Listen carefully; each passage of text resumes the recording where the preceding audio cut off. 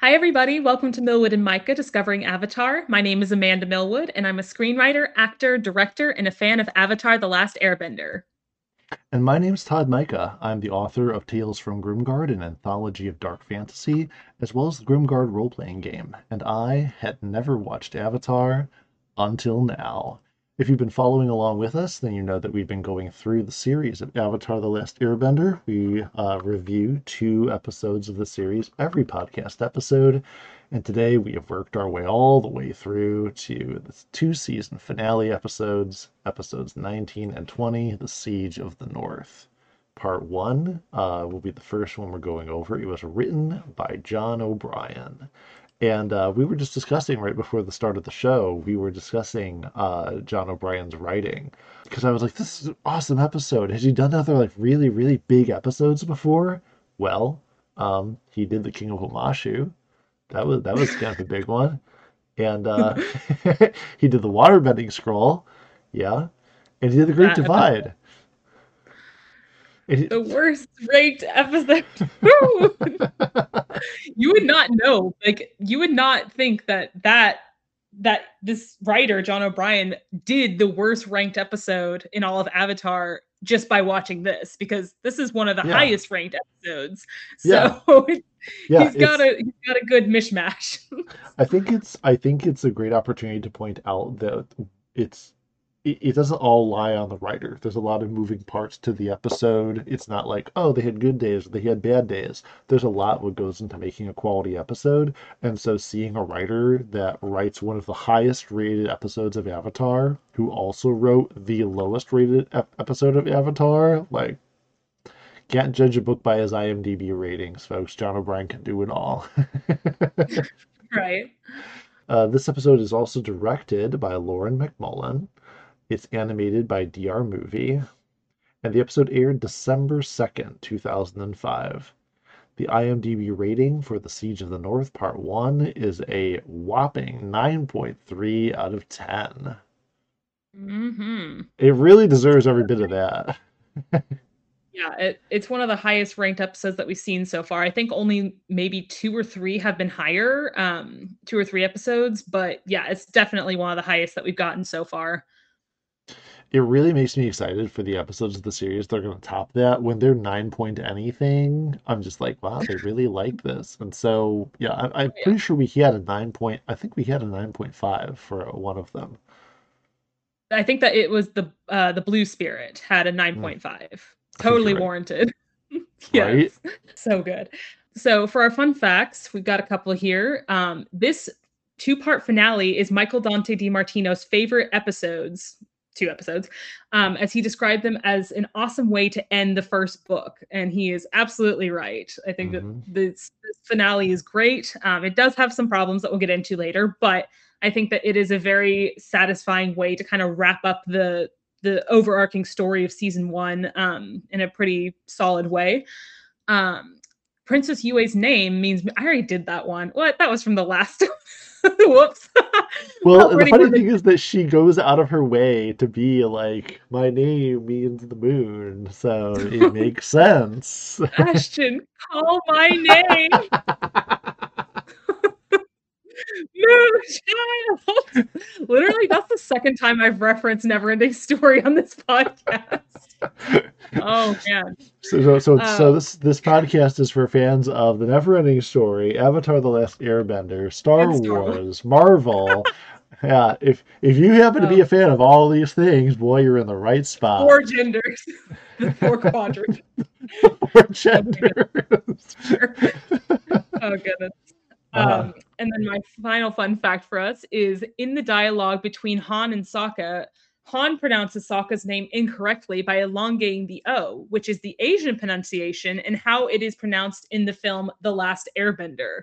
Now, this is going to be fun for you because in The Last Airbender, in Night Shyamalan's movie, basically almost all of the names are mispronounced. Aang is Ong, Sokka is Soka, Iroh is Ero, and the list goes on. It is so no, it's really infuriating. no, it's really funny though. His name is incorrectly pronounced as Sokka, but that's the Asian pronunciation of it. Right. Yeah, but I Now, see, think that they that's the funny thing for me is that I know, and I've caught myself on this a few times.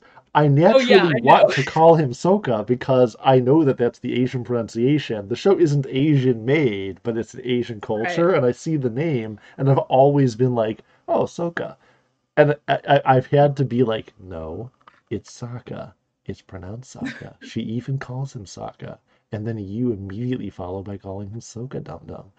But like, Like internally cringing the first couple episodes and you calling him Soka because I was just thinking of the movie and I'm like, God damn it. I feel like it's gonna be like with Han and Lando, where his name's like, and he saw him Han, Man. and he's like, it's Han, but that's okay.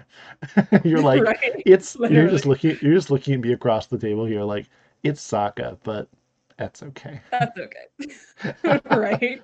For me, it's Hmm. what a name that has haunted me for a really long time, which I can't frame to pronounce it the Americanized way, which is pretty much the, as far as the best of my knowledge, the only culture, the only language in which it's pronounced this way is the name. Now, give me a moment. Anna. I can't say Anna because in every other language, the name is Anna. It's Anna. Right. And so I met a girl who, like, a long time ago, I met a girl. I think she was my best friend's girlfriend.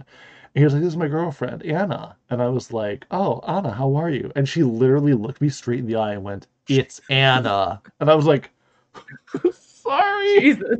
I'm sorry."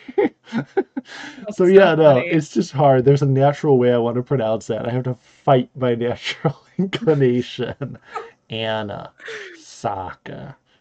It's okay. I always say Anna because I just think it rolls off the tongue better, but yeah. Um, but So yeah, anyway. anyway, but diving back in now that I've been called out for calling him Ahsoka.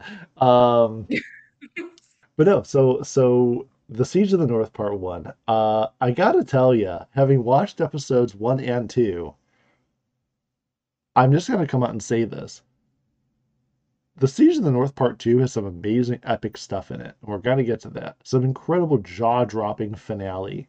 But I actually like the Siege of the North Part One better. I Ooh, like part interesting. one better. The high point of the season and the finale is actually in part one, not quite so much in part two. They're different. The different reasons. I'll explain. Um, so getting right into it. Starting at the start Mhm. of the episode, Katara, Mary Sue. No, just kidding. We talked about this last time. Yeah. She's just putting everybody on their backs. I love how Master Paku, I almost called him Master Dooku, for everybody who remembers my comparison in the last episode, last week, was he's just there telling anybody and everybody, so who wants to go round two with Katara? And everybody's just, they're all washed up. Mhm. Uh, The waterbenders. And I think that's so cool. It's so cool to see her again, like we talked about last time, really come into her own. She's got some serious power. She's his top student now. mhm. I really thought that when they were like, "How about you, Aang?"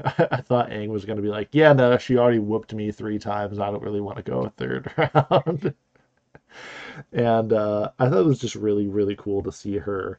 Um, we I kind of want to jump into something that we had started talking about just a little bit in the last episode, which was Sokka and Yue's relationship.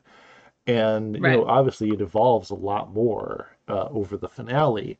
Um, I gotta tell you, I really liked the entire aspect. It took me by surprise of Sokka actually meeting the suitor Han. Oh yeah, I right. I when they were like, "This is hot," I was like, "Wait, what? That's him?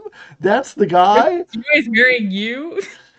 I was watching that part of the episode where they were put on the same team together. By the way, hilarious Mhm. that immediately he walks in like the wrong design, the old design Right. Fire Nation armor. And I was like leaning into my screen and being like, I felt like Deadpool in the cab. I was like, now, Sokka, make sure that you're polite, take the high ground. I was like, push him off. Now he's your teammate. The mission's important. Turn him over to the Fire Nation. And I was like, it's important to be respectful of your rival, so that you ultimately are the bigger, the better man. Kill Steal UA. him. Just Right. knock him off the edge. Which makes it even funnier than when in the middle of the siege, it was the greatest thing I'd ever seen. Admiral Zhao and Uncle Iroh are standing on the deck, and they're literally like opening up something like, so I was just thinking about that, and then right behind them, he just like pops out, your time has come, and then he charges. They just let him go past, and they knock him off the edge. And Yes. do we even see him again? Nope. That's it. He's just gone. That is the most unceremonial off-screen death we've ever gotten. It's great. And then they just go right back to what they were talking about.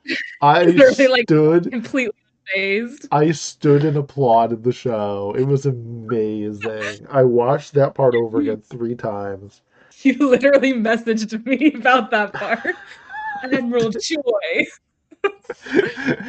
I The wrong name. It's like so the what? ridiculous. The fact that they call him the wrong, or that Han calls Admiral Zhao Admiral Choi, and he's so Admiral confident about Admiral Choi. Time has come. it. Oh my Oh, god, it's so. it was the best. It was the best. I hate the like trope of the romantic rival that's like a total douchebag, but like this was a good way to handle it because he's also like comedy. Like he's not supposed to be taken seriously at all, and I think Yeah. that they knew that. So it's like I like that they play up the comedy aspect of that trope because it's funny. Yeah, it Seeing wasn't it just was it wasn't like oh no, he's so much better than I am. He's so much smarter and more handsome and everything. And look how much everyone likes him. They didn't do a stupid like jealousy like Sokka's the loser. No, he was a loser. He was the loser and a jerk. And then he falls off the edge and I was just like, yo, oh he dead. He dead for sure. Yeet. Yeah, no, that was amazing. But but to get a little further into Sokka and Yue, we talked about their relationship being a bit of puppy love, and I like the fact that the conflict between them escalated a little bit more in the fact that there was now this war going on. And it's not just all frivolous, oh, I'm going to hang out with you because I think you're cute. And, she's all mystified that he's a guy who genuinely likes her for her when the only romantic option she's known her whole life is the arranged marriage. Mhm. And then from that it turns into something a little bit more complicated. She rejects him hard, and the next thing he does is volunteer for a potential suicide mission. So his response is basically, guess I'll die then. Literally, UA rejects me. Guess I'll die. Yeah, no. See, but that's the thing. He fell so hard and then got rejected so hard, and I think that just like kind of messed him up. Why am I crying in love right now? And sir, this is a Wendy's. um, I like certain aspects of their relationship. I think it's very realistic, but teen real teen relationships, they're very quick and they're so passionate and loving, and you don't really understand the gravity of the situation. They're intense. um yeah, they're very very intense, and this was very intense. I mean, you got so much back and forth between them, especially on Yue's part, because Saga's fully in, like he is in love with this girl and Yep. she really likes him, but she has this arranged marriage that she has to deal with, and she's going back and forth between kind of flirting with him but like pulling back, and it's frustrating because you're like, damn it, just get together, you guys are cute, it's like stop. It's frustrating for me because I'm like, I would love it if they just completely abandoned the whole the I'm engaged subplot, because it's like, okay, but it's not even like really a big deal because the guy just went overboard. Like, Yeah. I feel like you could still have Han as a character, as a rival for Sokka being the best warrior or whatever, but like as a romantic rival, there's nothing really there except for Mm. Yue's hesitance to like fully lean into the relationship. Yeah. So that's actually, I will say this. People love to shit on the last Airbender movie and Night Shyamalan. Yet again, we've mentioned it. But this actually is something I feel he does better in the movie, surprisingly, because they completely cut the engagement storyline. Like there Mhm. is no mention at all of Yue, having a previous arranged marriage or anything like that. Wait, UA's So in the it's movie? in the last Airbender movie, I, yeah. I, I don't forget. I haven't watched the show, but I also haven't watched the movie, so I don't know what parts of the show were taken and like used in the movie. I'm not gonna lie that They I kind of surprised that UA's in oh there. Oh yeah, so they basically just cut the majority of the filler episodes from the first season, and they condense the first season into basically a 2 hour 30-minute movie. So the last act is all in the Northern Water Tribe, Hmm. and UA is very much a big part of that. But yeah, they cut the entire engagement story, and I think that actually was the right move. That's the one thing that I'm like, this could have been cut. Like, you don't need this extra layer of drama on top of everything else going on. Yeah, Because then that would have left more time for them to actually form a genuine bond. Not that they don't have a bond, but you know what I mean. It just gives more time to explore their relationship, so that the ultimate tragedy of it makes it that much more impactful. right. Um, so I will give the movie props for that. I think that they actually handled Sokka and Yue's relationship in the movie well. Hmm. Not acted well, but they handle it well. But Now, I mean, now jumping ahead because I feel like as long as we're on this topic, to just stay on the topic and carry it through the second episode, we're doing episodes 1 and 2 together. We'll go over stats and fun facts on the second episode, but to kind of finish the discussion about like Sokka and Yue, like consider them, and I'm going to build it up a little bit to make it seem a little bit more dramatic and like a little deeper than it actually is. mhm. Imagine two people, and he doesn't know who he's going to run into. He travels across the entire world and then meets somebody who he falls in love with. And he already doesn't think he has a shot with her, but then on top of it, the entire culture, the culture that is holding his sister back in the previous episode, is now holding him back from getting involved with her. And they're held apart for a really long time until Han, dies. He's dead, basically. He dead. Okay. And right when that happens, she has to sacrifice herself. And so there's the potential of what they could have had if only the door had been open is gone now. We'll never know really what all they could have meant to each other because she died before they could explore it. Or would it have been more or not as tragic if that whole, thing holding them apart wasn't there from the start, where there wasn't anybody else in the picture, and they were able to get to know each other more deeply?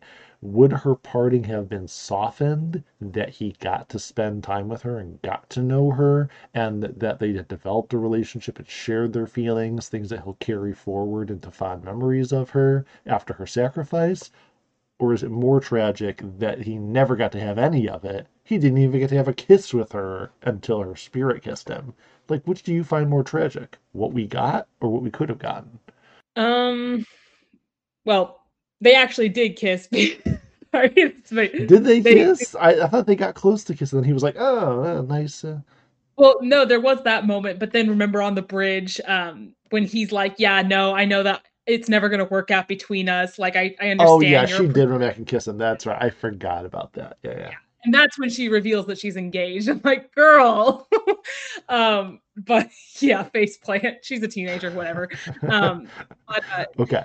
so personally for me, just because what we got, is obviously very sad, but I think that it would have been more tragic if they got to spend more time together, really develop a true, genuine bond between both of them that feels equally like, Mm, no one's holding back. Like they are just fully in love with each other. And I think that that would have been even sadder because even if that were the case, if we didn't have the whole, arranged marriage side plot, um, like they really only had a couple of weeks together mhm. tops. Like Yeah. you got to think about that. Like, so no matter what, there's a ticking time clock and no one can get to know anyone well within a couple weeks, like, in a Yeah. super deep, spiritual, romantic level. So I think that, yeah, having more time to spend with each other would have deepened their bond, which would have made her parting harder Yeah. because, they really would have fallen for each other. Um, so yeah, again, that's why I think that that's the one thing that the Mhm. movie does a little bit better. Yeah. Um, Yeah, but the entire thing between them, I while it is nice for what it is, for me, I think the Warrior Woman of Kyoshi was way better for him. And I think mhm, that, if I'm matchmaking Sokka with a character, somebody who understands what drives him, who appreciates him for who he is, but it also isn't just like, oh, you're so wonderful, but I can't be with you. Like somebody who's also like, I know what you are and I know your strengths and your weaknesses, and I appreciate both, but I also kind of keep your head on straight about things. right. Like I feel like that's more the sort of person that like Socket needs. Oh yeah, for sure. And I've always said that Yue is Sokka's first love. Like he genuinely Hmm. did fall in love with her, and we see that the kind of repercussions of her death in later seasons, and Hmm. how it kind of affects him. She is really dead. Don't worry, she's not like going to come back or anything. Um, You never but know. I mean, the avatars all appear to Aang. So I didn't know if she was gonna yeah. Obi-Wan Kenobi him and appear as a ghost. But so Yue was Sokka's first love, but I think Suki, the warrior woman from Kyoshi, she is his true love. Suki, And right? Thank you. yes, I love that you can never remember her name. I can never It's just, remember. I keep trying to say like the word, and I want to say Suki, but all I come up with is that her name starts with an S, and like I can't get it. Suki. She was only yeah. in one episode, so Oh yeah. does she come So back? maybe. Okay, thank you. I can sleep. I can sleep better tonight. Thank you, Amanda. Yeah. I won't tell you when, but yeah, she does come back. And she definitely has a bigger part to play than just the one episode. Yeah. But yeah, so Now, no. you're not wrong for pairing Sokka with her because yes, they are the end game couple. Ooh, okay. So I don't want to, though, miss the forest for the trees here and miss out on what is the actual meat and potatoes of these two episodes, which is, of course, the Fire Nation battle Siege of against the North the, Pole. the actual siege of the North Pole. It makes it sound funny referring to this as North Pole. I expect like Santa to be like, oh, we're under attack again. Rudolph. The is Santa a waterbender? Does he go on Yeah. Christmas? Does he go on Christmas Eve because he actually waterbends the snowflakes under his sleigh to drive it through the air? Is that how they fly? Is that how that works? It's headcanon now. The siege is incredible, and I love in this episode, and I think this is one of the things that really sets the table amazingly for it, is when Sokka and Yue go out, and then the soot starts to fall. Hmm. Like I know it's such a mind good. blown. Oh, it's amazing. As opposed to the white, beautiful snowflakes that are falling, the black soot flakes from the massive fleet of war machines approaching on the horizon, they are outpaced by this cloud of soot. And yeah, sure, like that was absolutely jaw-dropping, but it becomes even more amazing when Sokka reveals that he's like, yeah, this is what happened when the Fire Nation invaded my home. I remember this. And you got to remember that the Fire Nation has been at this for a while. They're conquering the world. This is like their calling card when they're approaching by sea, at least. And you know how haunting that is? Yeah, I love the detail of not just the soot mixing in with the snow, but turning the water, like the fountains, black. Like it's so chilling, and like that is always one of those visuals that like it stuck with me as a kid because I was like, that is terrifying. Like just to be surrounded by all this beautiful white and blue, and then suddenly it all just turns black and gray, and you're just like, oh shit! Like It's about they to go mean business. down. There's a lot of ships. Yeah, it's oh wow, it's so Well, good. Oh, and real quick, the fact that Yue doesn't know what that is. Like yeah, yeah. she in the other northern, I was gonna say northern tribesmen, but they are, yeah, northern tribesmen. they don't know what it is because they have never been invaded, because the Fire Nation would never dare to invade the Northern Water Tribe. They make a point of saying so, that like they're too massive and they're too powerful out here, that the climate, they've adapted to it, like, and so she's so They don't even have fire. right. They don't even need fire. They boil their water by looking at it. The only place where where you can stare at a pot of water and it boils. Exactly. So it just adds another level of like bit of world building that she doesn't know what it is, but Sokka does, because his tribe is so much smaller and inferior than theirs. So it's Yeah. just, oh, sorry, I didn't mean to interrupt you, but I just thought of that. No, no, no. That's an awesome, part about that she doesn't even know it. She's so naive to the horror of war, and Sokka is, jaded by it. He's a hardened person, not that he's, has a dark side by any means, at least none we've seen so far.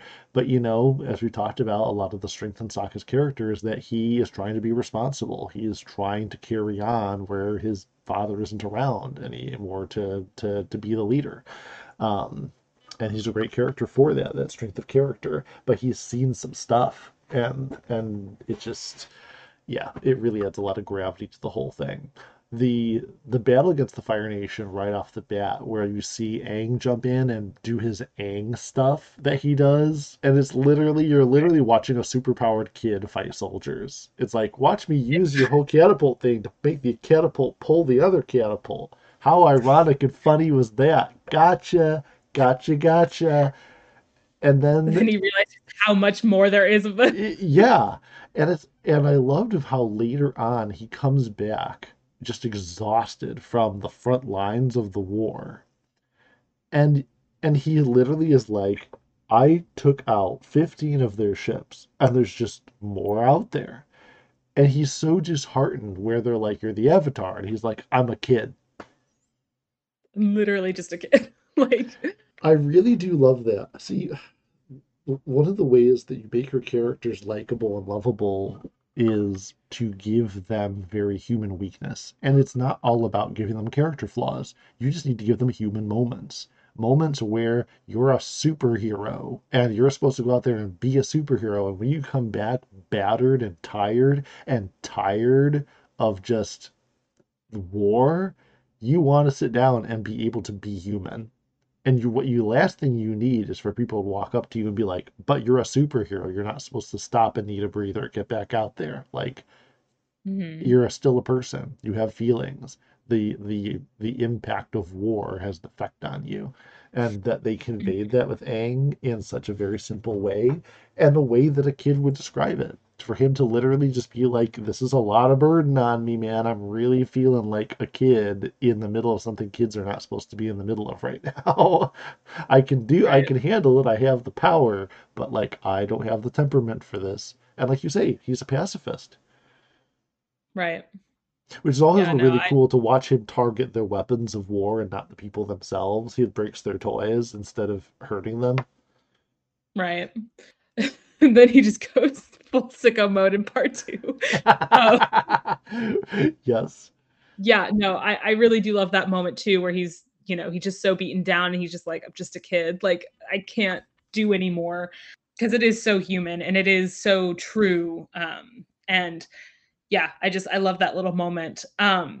So there's a moment, and we kind of already talked about this moment, but with Admiral Zhao and Uncle Iroh when they're talking on the bridge of the ship before attacking, and Admiral Zhao is telling him about this library where he discovered like the secrets of how these spirits became mortal, basically.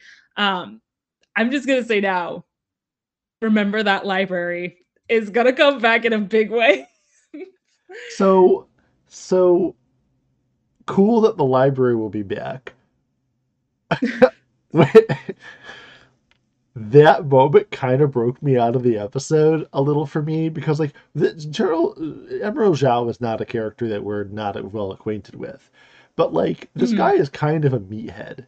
Look, let's be Mhm. honest. He's never shown himself to be some like dedicated scholar who's like, look, yeah, he's a man of war, but he's mostly a big angry lunk. And so for him to suddenly be like, oh, but in my youth I plundered this library for the secrets of all these things I discovered the spirit world and all that. I'm like, wait a minute.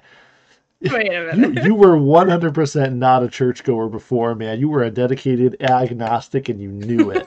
Where's this whole big, oh, I used to be really spiritual, like, come from? Yeah, get out of here, man.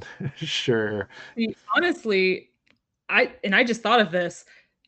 I almost think that it would have been cooler if, well, I was gonna say Zuko, if Iroh was the Mhm. one to talk about this library that, like, led him to the secrets of the spirit world, because we know, and this is delved into further in the series, but we know that Iroh has this strange spiritual connection. Like, he saw Roku's dragon Mhm. when Aang was writing him when no one else did. Yeah. So we're like, okay, this guy And has he seen. alluded to it. Zhao was even like, you traveled into the spirit world. Yeah, he should have relayed Exactly. some information that Admiral Zhao would then take and use and bend to a military end, dabbling in something that he knows nothing about just to get a victory. For him to suddenly like Right. pop out this random spiritual side about what a scholar he was, uncovering these secrets, I'm like, okay, all right then. With the scene of him pouring through the text like he's Gandalf, you know? Literally, that is exactly what that scene is.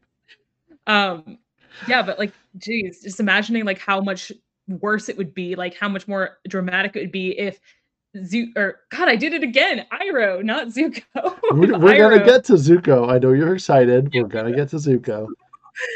if Iroh had been, like, maybe Zhao was like, "Oh, I know that the spirits make these waterbenders powerful." And he's like, "You know nothing of the spirits. Like, I knew about these two spirits, the moon and the ocean, that turned mortal." And like, he's just trying to prove that Zhao doesn't know Do anything. And not then he speak to me of the sacred texts. I was there when they were written. literally, like, it would be that kind of moment where you're like, "Oh shit, Iroh, shut up." Like, you're gonna give him. It would have added an additional layer to the story. An amazing story. Like, we're not bashing it, but like, it would have added additional gravity because, like, Iroh really wasn't there for any other reason than just to kind of like relay messages to Zuko about what was going on,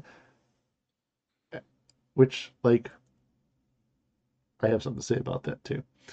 But Okay. like the whole a whole arc though, the setup of like Zuko on the ship and everything, he was hiding on the ship. Is I was really expecting him to make some direct move against Zhao, and then he didn't. I'm like, Mhm. why is Iroh there at all? If just to be like, okay, we're here. Like Zuko kind of didn't have a plan, and then his plan is to jump Mhm. overboard, swim into the city, and go look for the Avatar. Right. Which I Yeah, I mean, guess that's kind of a running thing with Zuko, is like he doesn't really ever have a plan. He just kind of goes in without thinking. It's just like, I've got a goal. I don't know what the plan is to get that goal achieved, but I'm right. gonna do it. Well, at the least he's consistent. Like even though this Right. seemed like they were setting up that he was going to do something to get back at Zhao for trying to blow him up, which like eventually he like fights him. But like I thought he was going to like get the drop on him in some super clever way. But Right. instead, I mean, true Zuko, the Avatar is all that matters. And so he goes in there, and I got to tell you, the fight between Zuko and Katara was absolutely Mhm. incredible. And please tell me if you get the same vibe I did when the full moon is out and Katara is fighting him that first time there, when she's trying to get at Aang. And I love that moment, by the way, during the fight where he like puts his hand on the back of Aang's Mhm. shirt and she's just like, nope, no, mister, back, Just blast back it. him. Oh, amazing. And that fight just gave me the same vibes of like Rey versus Kylo Ren when he like lights that fire in Yeah, her where he's like, you need a teacher, I can show you how to use the force, and then she like just comes at him. Like it was literally. same thing for me. I was it was riveting. Yeah. Incredible. The Raylo vibes are strong with this one. Well, Yes. especially because he was the one so in charge of the time when, like Kylo, when he captured her and interrogated her, Mhm. like he was the one in charge. And now here she is expecting to just blow her away, and she's like, haha. I have the Yeah. power of God and the moon on my side. Ah! Literally. Um, yeah, no, and that's I love the line, and a lot of people this has become kind of a meme, but I actually really like the line that he says after he kind of beats her. She beats him initially, and then the sun rises, and he then breaks out of her ice cage or whatever, Mhm. and he beats her, catches her off guard. And he says the line, "You rise with the moon, I rise with the sun." That is such a Mhm. cool line, and I don't care. Like, I love Oh, it. it's very cool, very cool. Of course, I mean, come on now. All the big, really cool lines eventually get turned into memes. They're not bad lines. They're just easy targets. Right. Yeah, and I just love the not really banter because it's really only Zuko that's talking throughout this whole Mm. fight for some reason. Like Katara's like, "Shut up." But I do love all the lines that he has, like "Well, aren't you a big girl now?" And then the whole, "Oh, you water tribe peasant, you found a teacher." I was like, Well, Zuko, A- stop. And it really does show, though, the strength and maturity on her part that we've seen her gain in the last couple of episodes. Because instead of her firing back at him verbally or telling him to shut up or anything, she is just focused on the fight. She's there. She's not allowing him to distract her and demoralize her. Like, she knows she's got this, and his only way to try to overpower her is to erode her confidence, and she doesn't Right, allow him to do it. She's put up with worse than Zuko. She's put up with Paku, right, right. who's like old mean water Zuko. Am I right? Like, come on. Am I right? Yeah, I think that I love that he tries to, like you said, demean her and erode her confidence, and like she just doesn't let him, and it's so cool. I love it. And when she does the giant water ball around him, she freezes it, and it just gets that kind of slow-mo close up on her face as she smiles. I'm like, yes, queen, get Yeah, his it's ass. really good. Yeah. I love But he it. winds up he winds up getting Aang anyway. He winds up snatching him. And Aang meanwhile is off in the spirit world, and boy, the spirit world, like, this is the spirit world that we really needed. Like, where was I this in know. that episode? It's so cool. I know. I told you it gets much cooler Yes, yes. and You much were more right. interesting. At first I was like, oh, this is very like unusual. This is kind of dark and creepy and kind of scary for this show. But like, Mhm. it was an awesome scene of like Aang having that conversation with, I don't remember the name of the character who was like that ancient spirit. Ko the face stealer. Ko the face stealer. I remember the whole face stealing shtick. Like, Yeah. good thing. Like, when you get famous for stealing people's faces, like, good on you, man. But I can't remember his first name, so Yeah, no, that's one of my favorite spirits that the show introduces. He's so creepy. The voice is so good. I can't remember who voices him, but oh man, it's and I get like I have to go stone face because I feel like, I have to be Aang in this moment. I cannot show emotion, even though this guy's terrifying. Yeah, I love that whole scene and like how we get the information about the moon and ocean spirit and how Aang kind of puts it together in that split second where he gets excited because he's like, oh, I figured it out. And then he just immediately has to go back to being, stone yeah, face. it I'm like, was Aang, great. like literally like Like storytelling where the story presents a riddle to be overcome that requires you to do something. You can't fight your way out of it. It requires smarts and tact. Mhm. It's very, very cool. No, the episode overall is awesome. Like I said, the battle scene is amazing. But the fact that they show so many of the things surrounding the battle itself, it shows its effect on Aang. You know, all the subterfuge that's going on with Zuko sneaking in to get the Avatar out. The battle's all good and fine, but like the everything was just, it was a setting for some really amazing story points to happen, an epic duel. This episode was really high rated for me. Like, I gotta tell you, if only I had had time, I actually would have watched it again today. But I didn't Mhm. have the time for it. But I actually intend to go back and rewatch parts one and two, mostly for part one.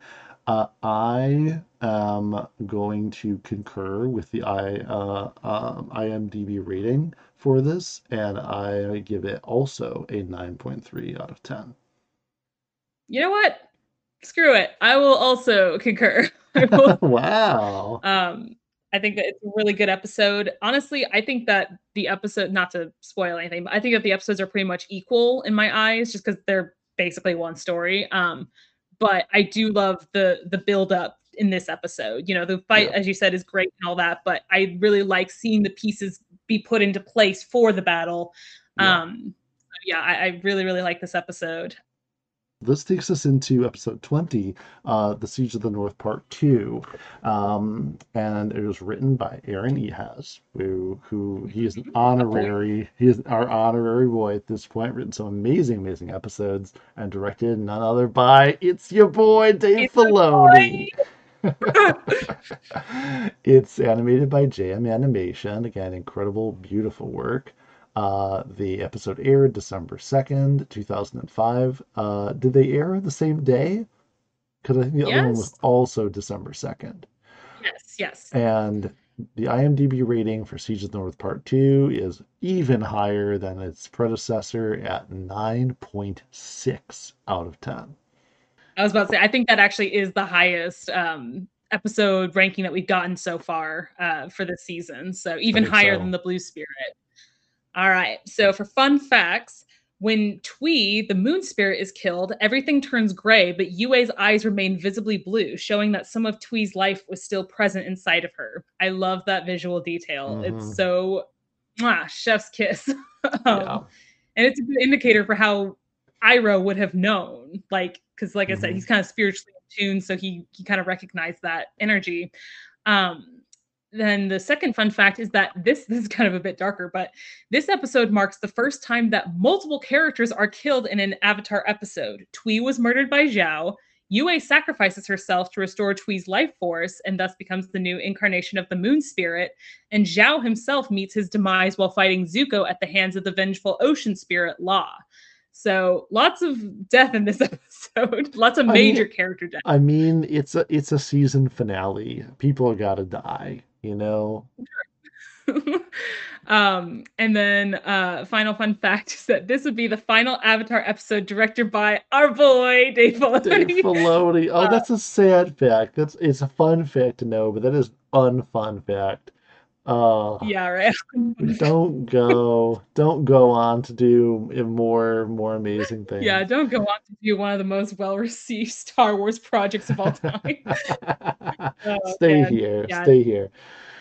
I feel like we're mostly just continuing commentary, but just kind of shifting the focus at this point, as a huge part of part two is just the conclusion of the fight itself, um, the conclusion of the Grand War, and I mean a lot of that just comes by to or comes by through Aang finally being reunited with his body, which wasn't as difficult as everyone thought it was going to be when they were like, oh, we have to keep his body here so that his spirit can find its way back.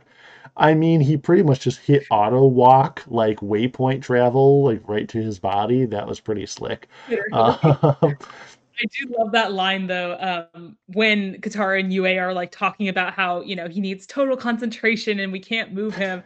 And he's getting so frustrated. Like, guys, can you just shut up? I can hear everything you're saying. Like I said, I love when Aang has those little moments of getting angry. They're so funny. but can we talk about Aangzilla for a minute? Like Koizilla, as actually he's dubbed by the creators Is Koizilla. he? He's Koizilla. Yes. Okay. Yes. Koizilla. Yeah. Koizilla was awesome. I was just like, what is happening? It was I was yeah, mind blown. Again, more ways, like I'd said at the start of all this, that I had my any expectations of what was gonna happen. I didn't expect a giant koi water god to turn into a kaiju through the body of Aang the Avatar.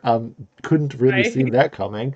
Um, I'm actually gonna be kind of well, I don't know if this is controversial, but I'm mhm. gonna say it's controversial. I actually don't like Koizilla question mark. Like, I don't know. It's just a step over the line of like, okay, this makes sense within the world. Like I don't know why. I feel like I was just expecting Aang to go into the Avatar state and just Do do it it like himself. that. Yeah. Yeah, exactly. But then you add on top this like giant water monster Koizilla, law Yeah. spirit, Yeah. and you're just like, oh, so we're doing that. Okay. Yeah. Like Yeah. it's a cool concept, I guess, but I just don't I think it might just be a little too removed from the world, if that makes sense. Like, I think it would have made so much more sense if it was just Aang doing it himself. Like, he's overtaken Yeah. by the Avatar state and he's Yeah. going on this rampage, just wiping people out left and right. And, I think that would have been a little almost more impactful because we know that Aang is a pacifist and Yes. seeing him lose control like that because he's not at all in control of his body when he's embodying the ocean spirit but I think that would have made it a little more emotional for him. It would have been better to have Aang actually just do it himself. We watched him put out a volcano. You're trying to tell me that a Fire Nation fleet is more than a whole volcano? Yeah, no.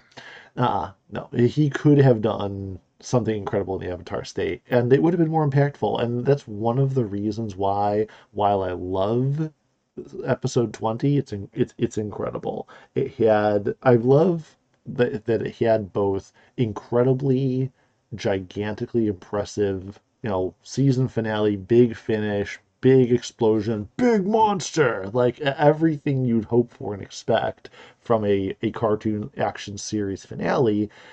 Um, it also had smaller and more intimate moments, like the sacrifice, that she makes for Tui. Is that Tui? Tui was the name of the fish. Tweet. Tui. That Yue makes that sacrifice for Tui, and like it's also incredibly nuanced. Just like the things like he takes the fish and like hurts it and like it puts out the moon, or he like puts it in the bag and the moon is like turns red, like almost like an eclipse without having an eclipse. It's just insane. Um, it's beautiful. So they do a really good blend of it. But like you said, it goes too far in some direction. So it just hollow out it out just a little bit for me. I thought that having having Zuko have literally nowhere to go but to throw Aang over his shoulder and wander off into the wilderness with no goal. Oh, yeah. He's stuck from escaping once again by the forces of nature, kind of like the episode where they're all stranded by the storm, except this time it's snow. And I'm like, here he is, and now they're going to be stuck until all the good guys come and rescue him because he has literally no way to escape. Zuko has no chance. He's put himself in a corner now. Right. He's gone north of the wall. So some things in the episode I felt were a little lazy. Giant monster saves them at the end. Zuko railroaded, so there's no drama of whether he's going to take Aang and get away. So like it made the rescue of Aang a little hollow for me. But the episode is still great. A lot of really, really good things in it. Um, I like that part with Zuko where he said that he doesn't need luck and doesn't want it. Yeah, that whole monologue that he gives Aang when he's passed out is great because it kind of perfectly encapsulates Zuko. Like, the line, and we'll talk about Azula in a minute, but the line, my sister was born lucky. I was lucky to be born. Like, I don't need luck. I don't want it. I've had to struggle to survive, and that's made me strong. I'm like, yes, this is the entire point of Zuko's character. And you see that throughout the entire show that yeah, he does struggle. He does have to fight to survive and just, not to live, well, to live obviously, but Hmm. just to survive and make it in this world that just constantly beats him down. Like even when he Yeah. thinks he's happy, he's got everything, it's not enough. And I'm just Hmm. like, my poor boy. Yeah. Okay, so I really want to talk about UA sacrifice real quick because it's my favorite part of this episode. Hmm. Um, First of all, the animation this episode's stunning. Having the color change depending on the moon Hmm. is a great idea. You go from blue and white, which is normal, to when Zhao kind of scoops up Tui, the moon spirit, and it suddenly turns red. Like it's not Hmm. out, it's just, everything goes red and it's so pretty. Right. I And love then that. yeah, and then with Tweed getting killed, by the fire, suddenly everything is just grayscale. It's just gray and blue, or not blue, sorry, Mm. black and Yeah. white, and it's stunning. The animation looks amazing in that kind of grayscale tone. And one of my favorite shots of the whole episode is when Aang is in the pond with the other koi fish Hmm. with Law, and Yeah. he suddenly just falls into the water. Oh, Like he just gets, amazing.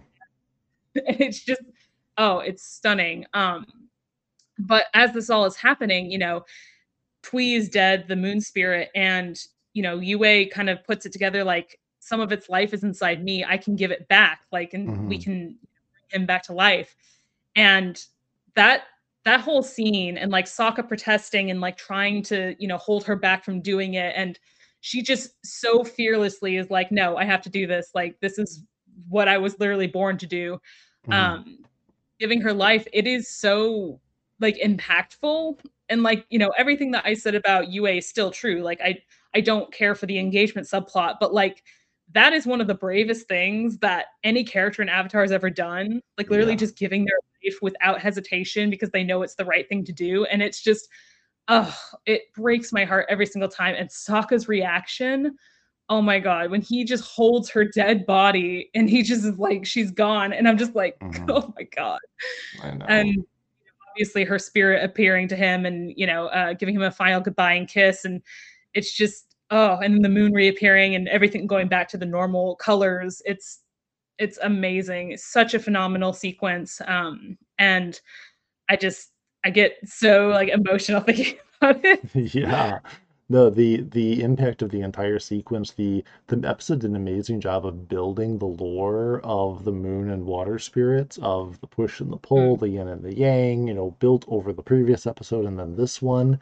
Um, just absolutely incredible narrative because it builds for us a familiarity as everything from Aang making the realization in the spirit world of where these spirits are and who they are, because mhm, it built at first we were led to believe like, oh, they exited the spirit world. It's like, well, did the moon one become the literal moon and the ocean one became the literal ocean? And like it's almost mhm. we almost would assume that's what it is in a sort of a Greek god sense, you know? Right. But like no, they manifest as humble fish in the sacred pond. And I'm like, that's so beautiful. It's a really beautiful thing of Eastern cultures as opposed to Western cultures where we would personify a gigantic force of nature as being like, there's the god, the sun is a god, and we take something giant and Right. impressive. Whereas in an Eastern culture, you see them, and this really profound sacred spirit is in a very humble and unnoticed animal. Right. Yeah, no, I love that. And just having the koi fish kind of meld into the yin and yang symbol, like it's commonplace for us to associate that symbol with balance and light and dark and all that. And I just love that they kind of were able to visually show that. um this is another super underrated moment. It's just a literally less than a minute, but it really hit me this most recent rewatch. And this actually is after Yue's sacrifice and after the war has been won and all that. The Fire Nation has been drawn back. Mhm. Um, it's just Sokka and Yue's dad, the tribe chief, talking. Looking out over the sunset and all that. And Sokka's like, or sorry, her Yue's dad is just like, I had a dream about a beautiful young girl turning into the moon spirit. Like I knew that this day was going to come eventually. Mhm. Um, and then Sokka basically says, you must be so proud of her. And his just response is so very proud and so sad. I'm like, Jesus God, this is so like that. If they didn't have that moment, I feel like it wouldn't have resonated nearly as much because, like, Mhm. yeah, not only did Sokka lose, the first love of his life, but the chief lost his daughter. Like that is Yeah. so sad, and he knew it was going to happen eventually, and like it was just one of those, matter of waiting, and it just adds to the tragedy, the inevitability of that, and Yeah. it's such good writing, and it's such a good moment that like always goes overlooked by people, but I love it.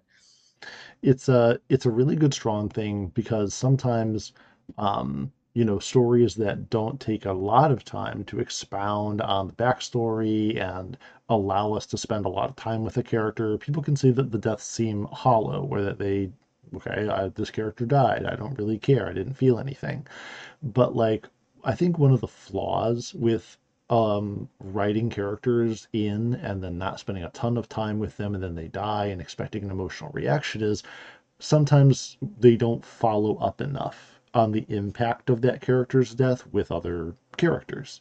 And Right. as we said, Avatar, the writing is so excellent that they avoid a lot of these pitfalls by, in this case, taking time afterward to show all of the fallout that there is. They don't need to spend a lot of time doing it, but they do spend some time with it to show the two of them there reflecting on it and what it means, and even just to say how incredibly sad he is about it. Yeah. Yeah, it's a really, really beautiful moment that didn't need to be in there, but I'm so glad that it was. Um, so yeah, I mean, I think that that's pretty much everything I've got to say about it. Honestly, there's not a lot because it's mostly just battle, which it all looks great. Um, yeah, whatever happened to Zuko at the very end? They rescued him on the back of the thing, but where did he wind up at the end? That's actually a good question because like we see Where them is save he? him. The next shot that we saw of him, he was with Iroh on a boat heading away from the Northern Water Tribe, remember? Yeah, so like they just kind of drop him on the deck and be like, "See you next time, buddy." I guess so. Yeah. I love that moment. I can't remember if it's in this episode or the previous one. I think it's actually the previous one, but we didn't mention it. Between Zuko and Iroh, as he's leaving to head into the Northern Water Tribe, and they just kind of have that, heart to heart moment where Iroh's kind of nagging him about, oh, make sure to keep your, earmuffs Hmm. on or whatever. Yeah. And yeah, and Zuko is just starting to get like, Uncle, you don't have to say it. Like, I know that Hmm. he knows that he's thinking that Iroh is thinking of him as his own son, Hmm. even though he's his uncle. But and then we get kind of a little bit of backstory, just brief line about that Iroh did lose a son, and we learn more about that later. But in that he sees Zuko as his own son now, because he cares about him so much and he loves him so much and he just wants him to be safe and happy and all that. And it's such, again, another underrated moment of character building and just like really feeling the weight of these characters and like their relationships, um which I think is something that the show excels at. And I didn't want to leave the episode without mentioning that because I know people would get mad, be like, why did you talk about the Zuko Iroh scene? uh, I love it, it's great.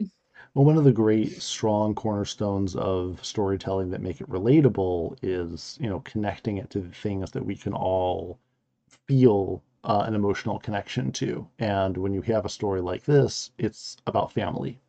From Mhm. everything from Sokka and Katara and what they do for their family, to Aang with no family and they becoming his family, to Zuko with his broken family and trying to mend it in his own wayward way.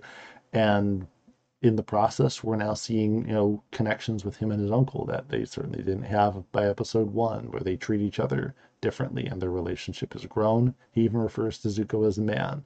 And, that's Right. a huge step for him. So, all things considered, I give this episode a solid 9 out of 10. I actually, like I said, I enjoyed the first part better for a lot of things I really liked. But obviously, an amazing episode and a great end to season one.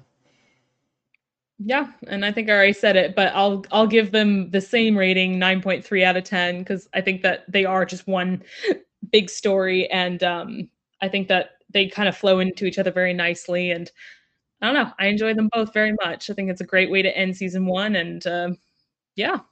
I can't wait to see what's waiting for us in season two. Nothing but more adventures and hijinks to come, I'm sure. Oh, for sure. That's all for today. To all of our listeners, thank you so much for tuning in. We'd love to hear your thoughts on this episode, so feel free to leave a review or comment, follow the podcast, give us a good rating, and all that good stuff. You can find us on Twitter at Milwood and Mika, and please follow our Instagram at Milwood and Mika Podcast. Thanks again, and we'll be back in the next episode.